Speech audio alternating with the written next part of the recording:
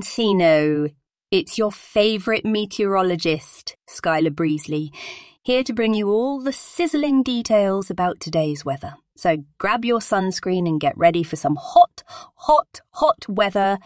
It's a beautiful Tuesday, August 1st, and we're looking at a scorching temperature of 21 degrees Fahrenheit. Oh, baby, it's getting steamy out there. Winks, you might want to slip into something a little more comfortable today, like a breezy sundress or a pair of shorts that show off those gorgeous legs.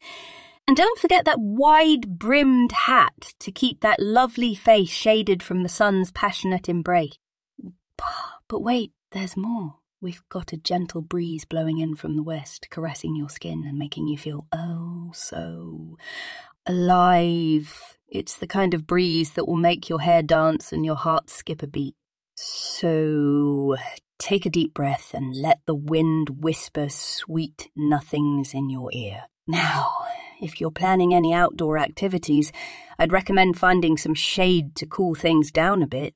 Maybe a romantic picnic under a big old oak tree, or a leisurely walk along the beach, feeling the sand between your toes and the cool waves crashing at your feet.